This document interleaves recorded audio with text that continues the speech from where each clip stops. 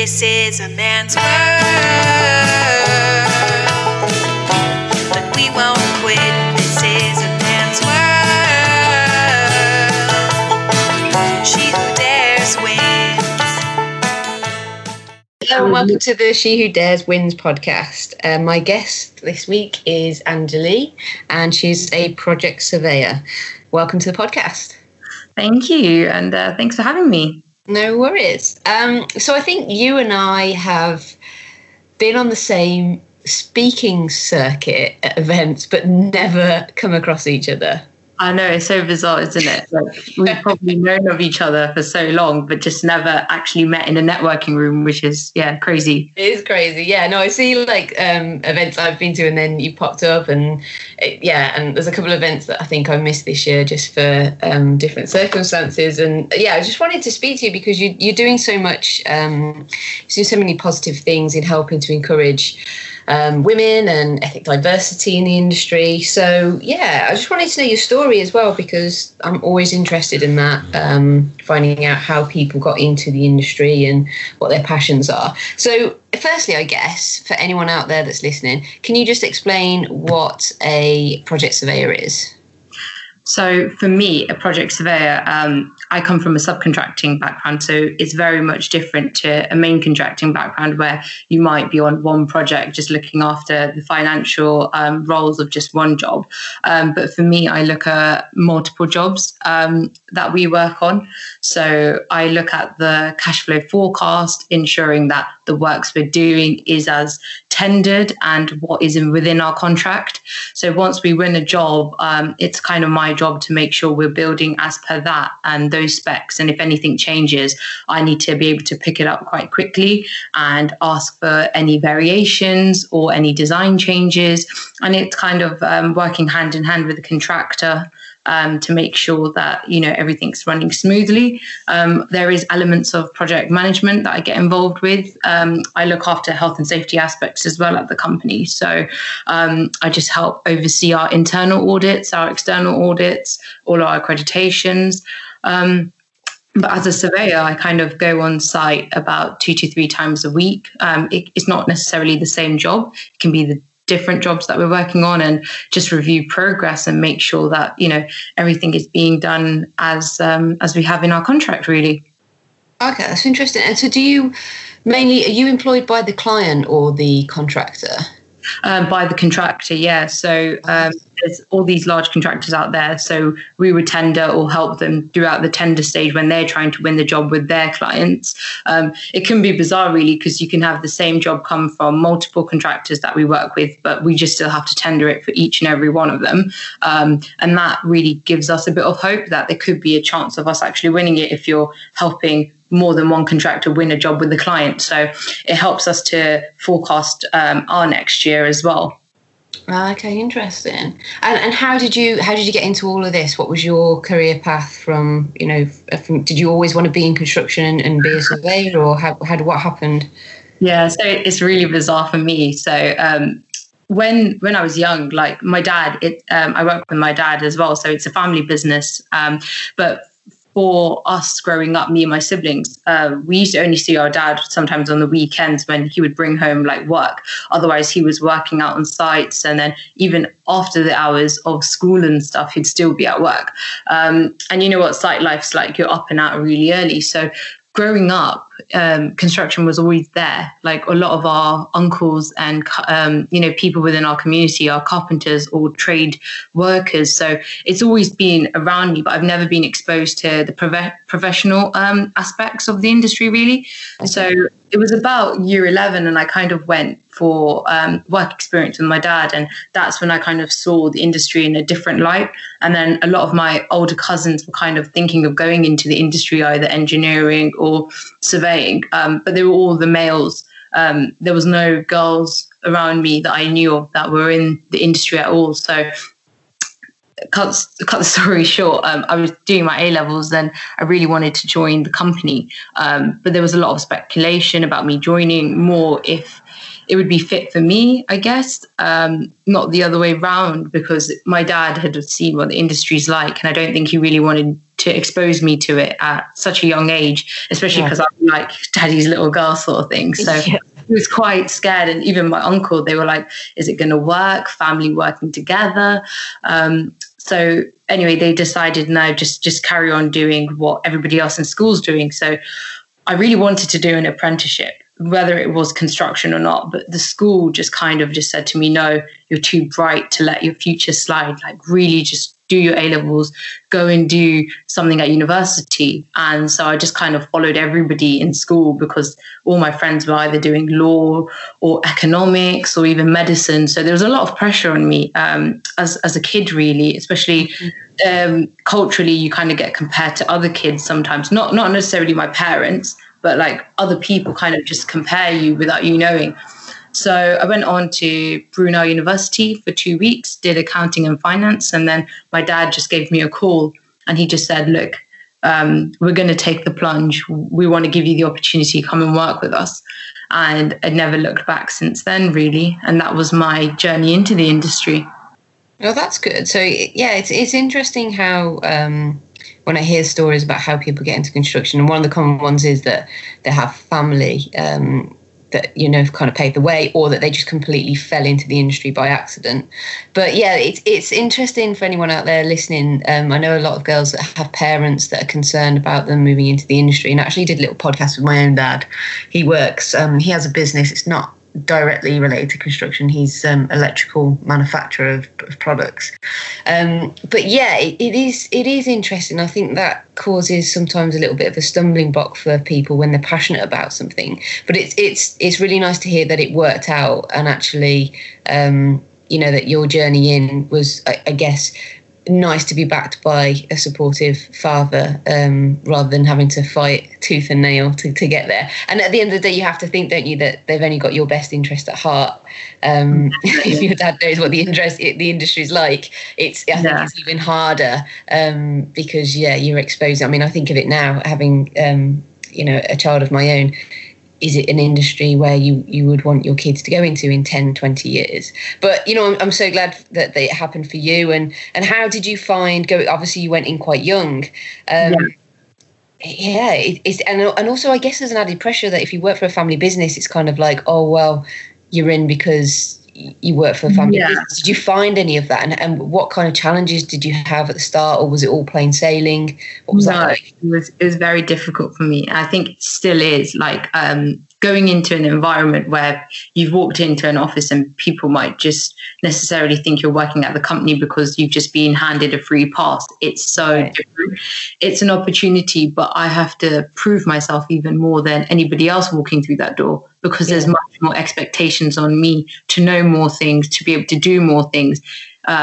So when I started at the company, my dad and uncle kind of made it concrete that we're not going to tell anybody who you are. And it's just by chance that growing up, my dad and me, all of my siblings and my dad and parents have different surnames to us. So no one would have been able to put two and two together anyway. So I kind of had that as like a thing. So no one knew who I was, which was really good. We kind of kept it that way. But in terms of the community and stuff, especially being from a very traditional background and like traditional community, it was very difficult. People kind of assumed that, oh, she must have failed her A-levels or not done very good in school because, look, she's working with her dad. No one saw it as that's a really good opportunity for somebody to start taking over a business, or even looking, you know, there was all of that stigma. I think that still is around in a lot of cultures. And that's kind of why I decided to take the plunge and kind of step out and explain what my experiences were, so that others kind of don't have that, or don't feel the fear that necessarily I was able to battle and kind of push past. So, but it was really difficult, especially on sites when people started to find out. It was, oh, you're so-and-so's daughter, is it? And it was kind of like, oh, I don't want that to shield me. Yeah. And it's hard because you have to, in construction, you have to improve yourself just walking through the door being, you know, a woman anyway. And then to add that layer on top.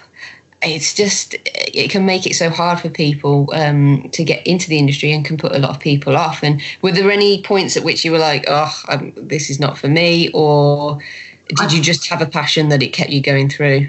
No, I think it was, I had that a fair few times, kind of thinking, should I just give up or something? I mean, I started really late in the industry anyway, because I started so obviously I came into the industry 2 weeks into a university kind of year. So it was about October I started. So I had to go straight into college, so I didn't miss out in that year. So I was already 3 or 4 weeks behind in college terms doing my HNC. So as soon as my first day was going to college, the next week I got told I had a test on an industry that I had no idea. So I was just like, oh my God, I've got this exam on foundations. What the hell is a foundation? Like really stressed out. But then I couldn't tell anybody because I was like, right, I'm in this position, just kind of got to get with it. I was so lucky that there was people in our office that had been through the same process, like HNC and stuff. So they were able to help me. But yeah, it was a struggle. And I just thought, what am I doing here? Like sitting in a college room, the only Asian female for one, out of only 3 females on a course of like 30 to 40 guys. And I was just like, oh my God, what am I doing here? It's daunting. It's very daunting. Very daunting. And that never stops, does it? Because once you've got out the other side of the education and you get onto site, 9 times out of 10, you're the only female there as well. Yeah, I mean, I remember I was working on a job for about 2 years, right? And even after 2 years, the security guard asked me at the door, are you lost? Because I didn't come in my full PPE. I had a meeting that day. So, I dressed a bit more smarter than I usually do. And he goes, excuse me, can I help you? Are you lost? And I was like, no, like I work here. And I've had that so many times when I've just turned up, had to call somebody from the outside because it's my first time on site. So I don't want to just walk in. And they're kind of just saying, are you lost? And I was like, no, I'm from Abbey Contracts. We're working on a job. Oh, okay. It's so funny. It always gets to me. I've been mistaken for all sorts, cleaners, apprentices. It's ridiculous. I even had the kind of funniest one I guess I had was someone came into the office and they were probing an apprentice of mine for all these answers, and he literally looked about 10, and he was just like, that's the senior engineer right there. And I was just sat there, but this guy just wouldn't believe it. And to a point where my apprentice was like, seriously mate, she's the senior engineer, I don't know anything. And it was just like, it's incredible that these things still happen. I mean, that was probably 13 years in experience wise, but I've had it all on site, so I get where you're coming from. And you have to laugh, don't you? I think you get so far in your career and you just have to laugh at these experiences because it would grind you down. Yeah, I totally agree there. I think initially when I was starting off, especially when I was spending more time on site by myself without anybody else there, I kind of took it quite offensively because I was like, are they just picking on me? Is it because they don't like women in the industry, or is it because I'm an Indian girl? Like, what was it? But then I think now I'm much more mature, especially after speaking to other women in the industry, having similar issues and stuff, or even people from BAME backgrounds who feel the same as me. I think having just knowing in the back of your mind you're not the only one, don't worry, kind of lets you help it slide across even more quicker than you normally would have. Right, yeah. And you have to pick your battles, don't you? You have to, see what's just a genuine. I always think it's interesting to look at the situation before you react. So, for example, sometimes you have to take a step back and think, I'm going into an environment where these guys have experienced 0 women for 20, 30 years. Sometimes it's actually not their fault in a reaction that is normal, because it is actually the reality rather than they're reacting that way. It's not a personal thing.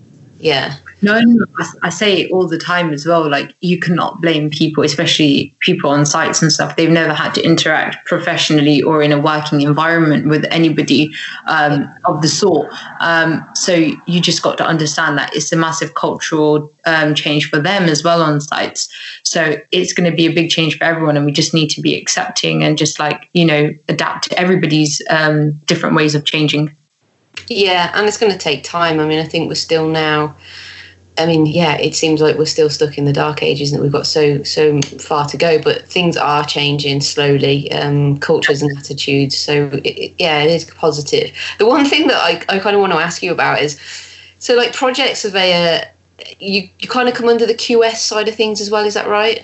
Yeah, so I mainly look after like the commercial side of projects. But then obviously, because it's a small business, we kind of just delve into anything and everything really.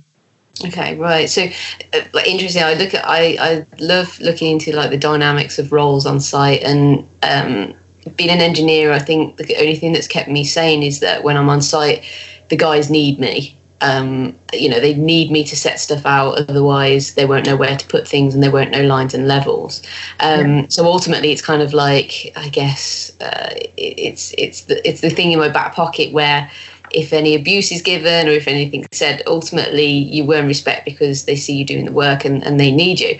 But with QSs, I've always had this thing with QSs that there's kind of like, I would never, interestingly enough, I almost went the route at university, but I've always said that is the one job, apart from when I did project management, I was like, that's the one job that I just don't think I could do, because you're looking at finances, you're almost controlling a business within construction, which is so fast-paced, moving, everything's shifting, and you've got so many different levels of personnel. And it seems like nobody likes the QS on site, and you get abused from not only the ones at the bottom, but the ones at the top, because you're fighting for money, but then you're also fighting for, like you say, keeping the project on target.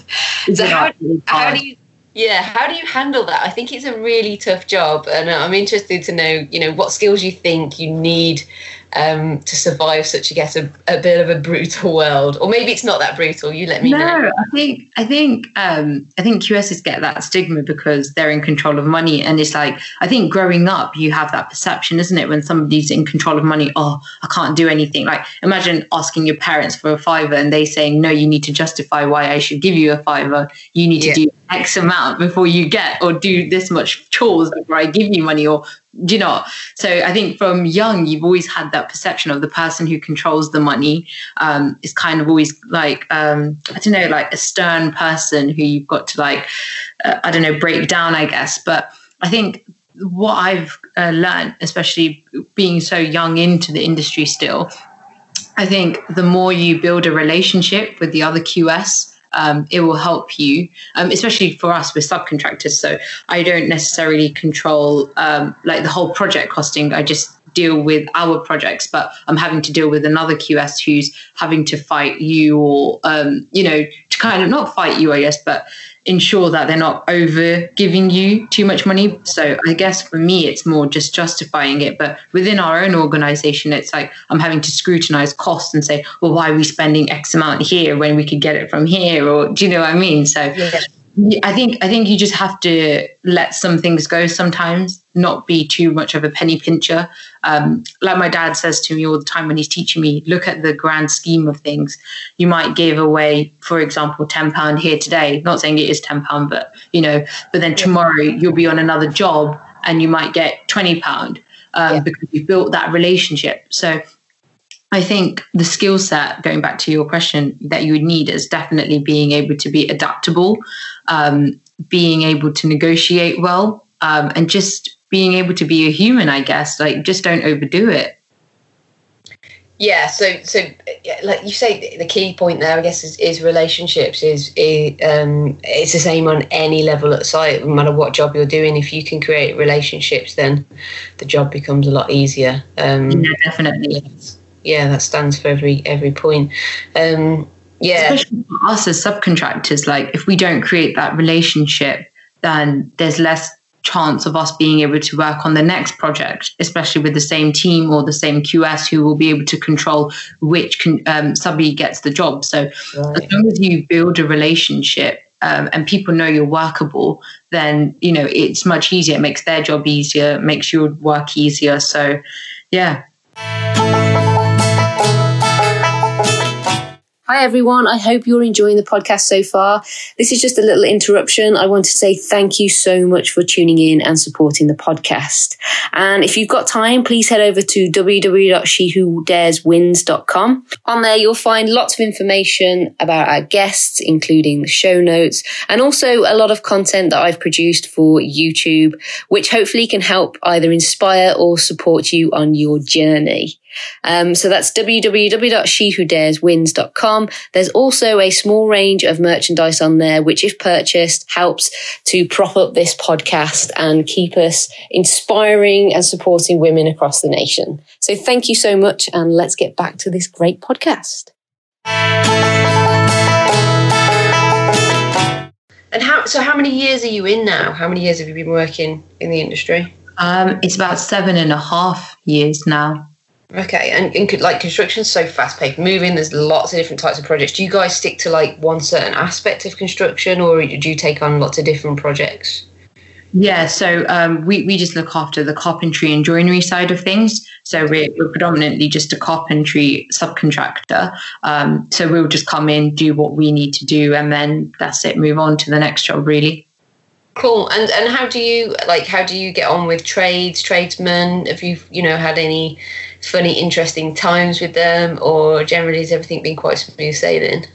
No, it's generally smooth sailing. When I was working on a job for about 2 years where I was literally site-based all the time, it really opened my eyes to the site cultures and stuff. And I think that's when I really kind of realized what the industry truly was like.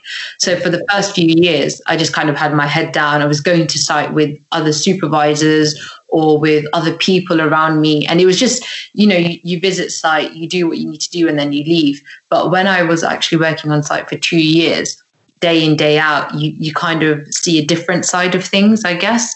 And then that is where I really learned about how fast-paced construction really is. It's like a decision needs to be made now, because it affects so many other trades. So it's also working with other people, not just the client and contractor.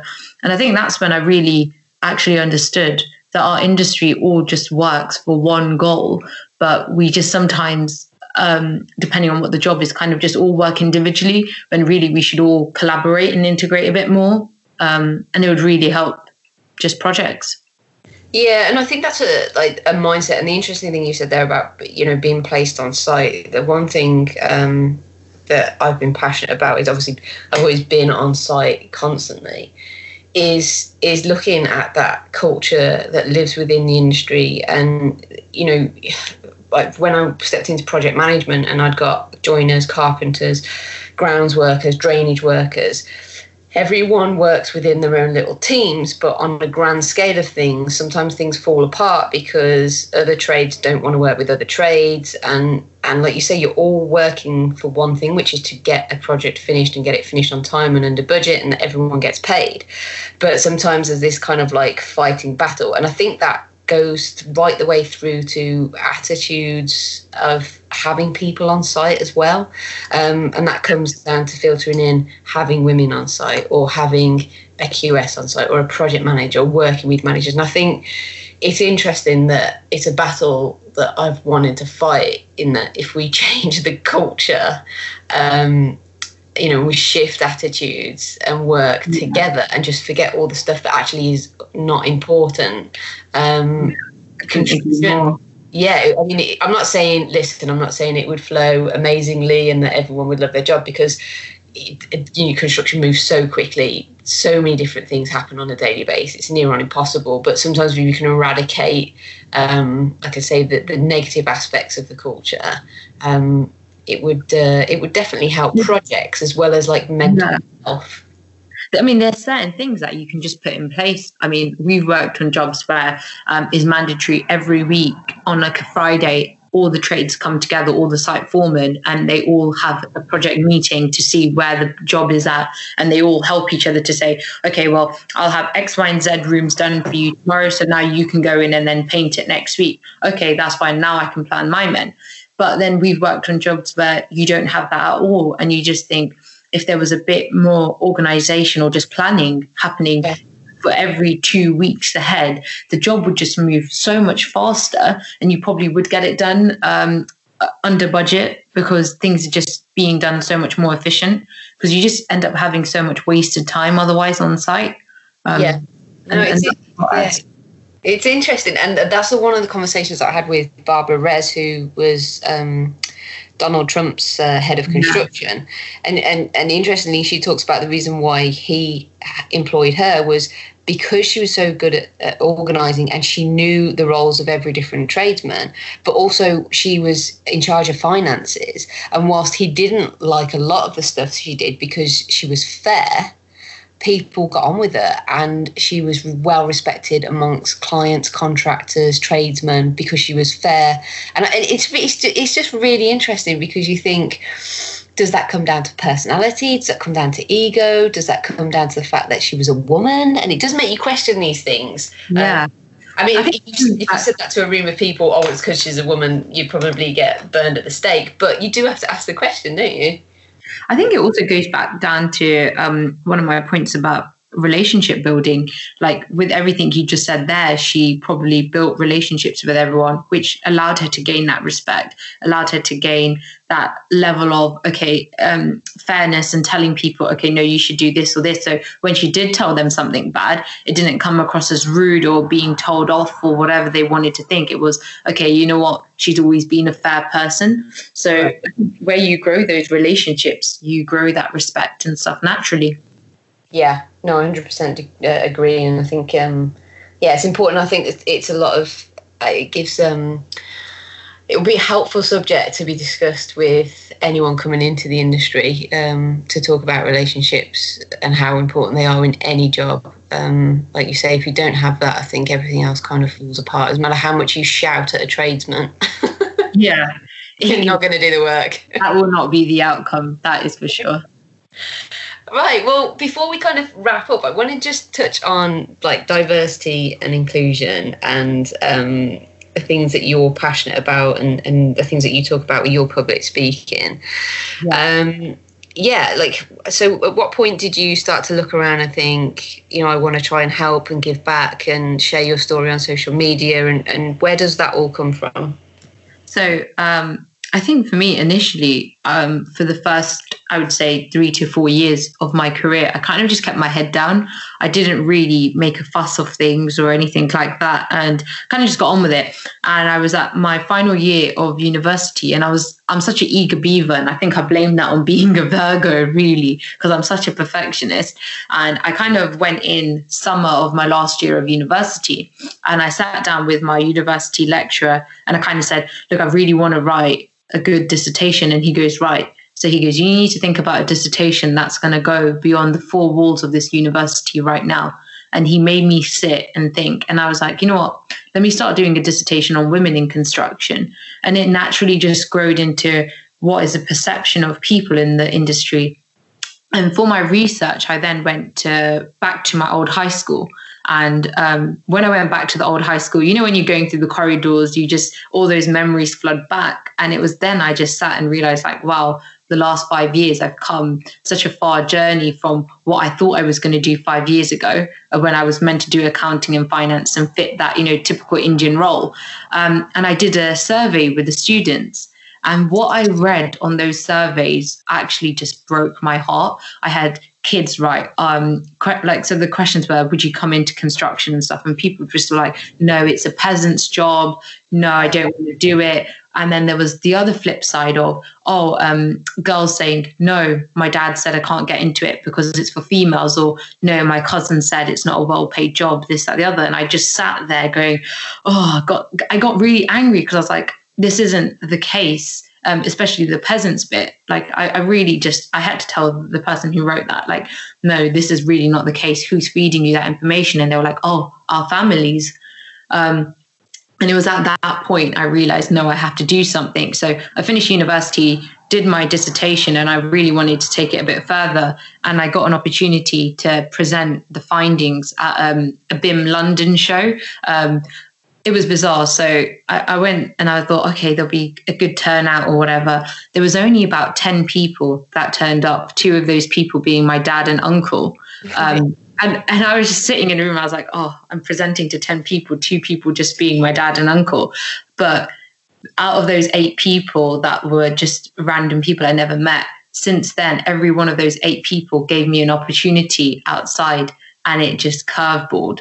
And then I really got into, right, you know, I can really help others by sharing this research. And that from there, really just writing and researching and stuff. And then all the bad experiences that were happening to me on site, I didn't want that for anyone else.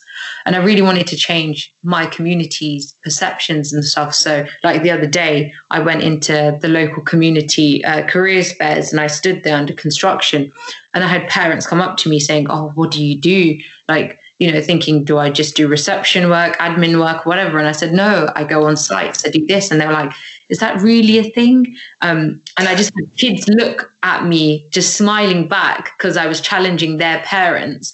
And they just like, I even invited Mace down with me, because they've got a good Eden network, and they came, and then they had kids sign up to do programs. And I just thought, you know what, this is such a good, you know, breaking stereotypes and cultural barriers. So it's really good. It's so interesting to me, because like you get in your own little groove, and my groove is always like, I had the same realization. And, you know, I looked up on site and was like, holy crap, I've been working for like 12 to 15 years and pretty much been the only female ever on site. I need to start talking about this and start sharing the story and start, you know, telling girls and women that this is a job for them. And one of the things that amazes me is, you know, it's hard, isn't it? Because you naturally don't talk about the financial side of things, but as an engineer, as a setting out engineer, I have to explain that we're on site and we're actually doing quite dirty physical work. But the whole concept of people saying, you know, a degree, getting a degree and then becoming a doctor, a lawyer, all those kind of really small area of careers that are, in inverted commas, really well respected. And you look at those and you think, well, financially, if you're putting aside, I know it should never be looked at from a financial standpoint, in it, you should enjoy the job. But if you look at that financially, like I know, as it's kind of awkward to put out there, but I know that I earn more than some doctors. I think and I earn more than lawyers. And you sometimes you want to shout that, but it's a very British thing not to do it, because why should you be shouting out? Because it's not a finance put thing. But I suppose as a parent, sometimes it, you know, is it the title? Is it just, you know, you say your kid's a doctor, and I get that. But what you've kind of reinstated to me, and I guess, and this is not, I guess, for everyone, but from your community, from the Asian community, that it seems that the pressure is so much more, which might explain why when I've been to do talks with people, that actually now I've been managed to open my mind and say, well, the problem is not just women on site. It's like, different ethnic minority groups and even, you know, the LGBTQ. And I look at it and I think, right, okay, how many people have I worked at but on a site that are not, you know, white British? How many people have I worked at that are openly gay? How many people have I worked at that are transvestites? And it's like, holy crap, the problem is not just getting women on site, it's also other cultures. And also when I've worked with I've worked with engineers that have come from Poland, from Africa, and they have been fantastic. Like their level of education and skills on site far sometimes, you know, goes past anyone that's been to a British university. And it's mad. And I think, where is this coming from? Is it coming from families and tradition, or is it also coming from site culture that we're not accepting, you know, other races on site? So it's really interesting. So I'm so glad that kind of you're, you know, I'm sure there are other women out there that are standing up and shining a light on this situation. I mean, how do you think we fight it? No, it's really interesting, because I think I dig really deep and thought, why does not just my community, but why does the Asian culture kind of think like this? Maybe is it because we put too much onus on people doing the professional roles, like, you know, the roles that I say that in the commas as well. You know what they see as like the doctors, the dentists, the lawyers, etc., as seen as, well, like you said, respected jobs.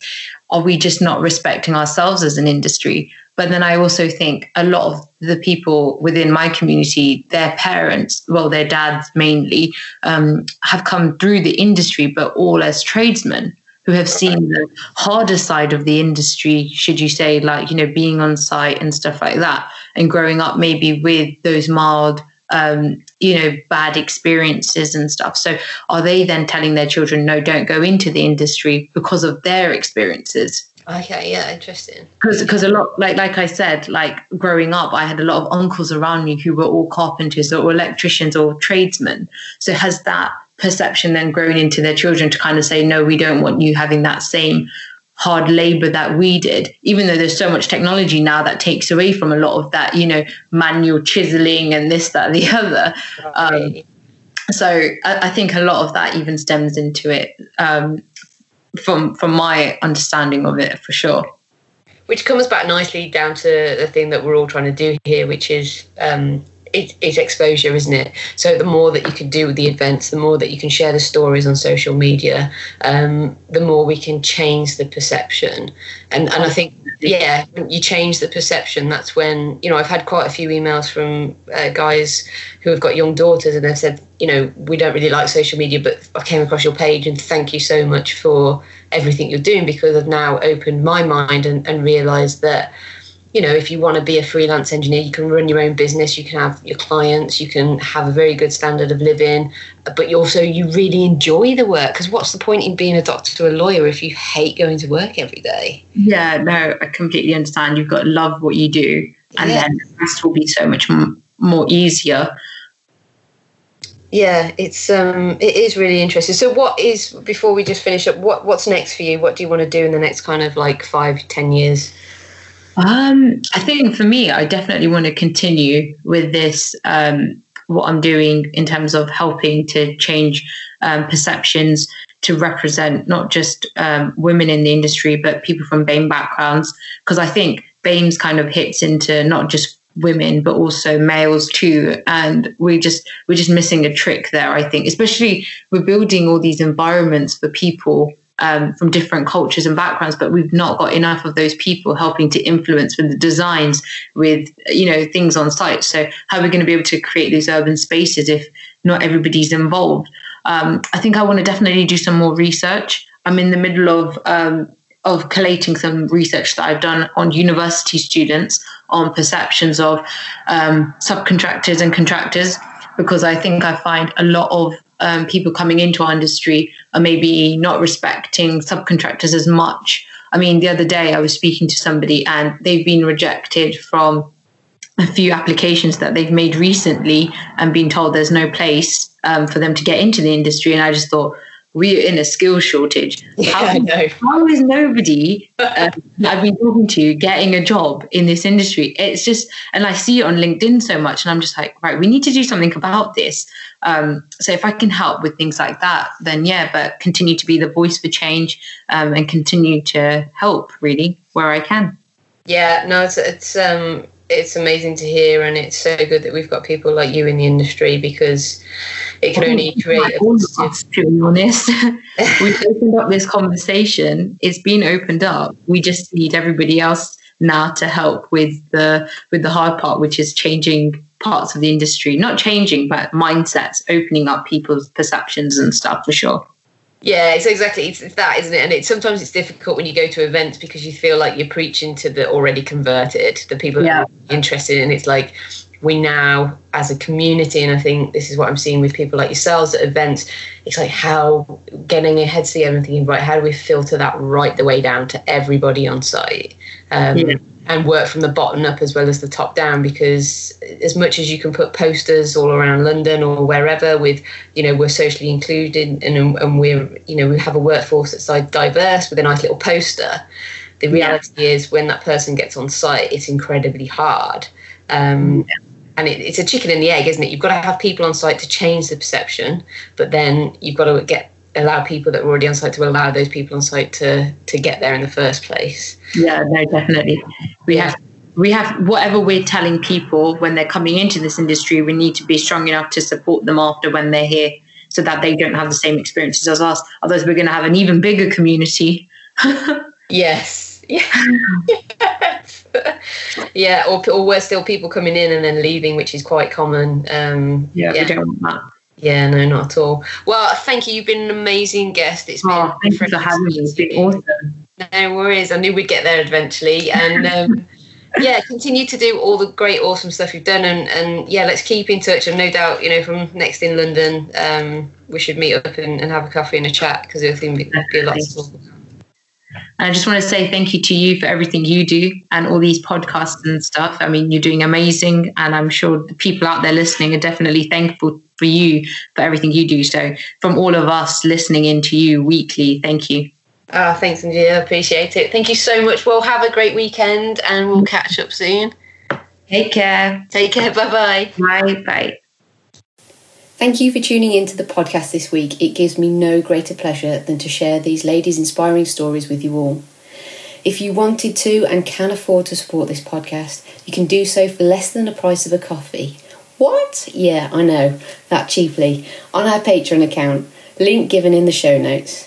As well as supporting the podcast, you can also get exclusive content from me, including videos, blog updates, exclusive discounts for the She Who Dares Win shop, and so much more.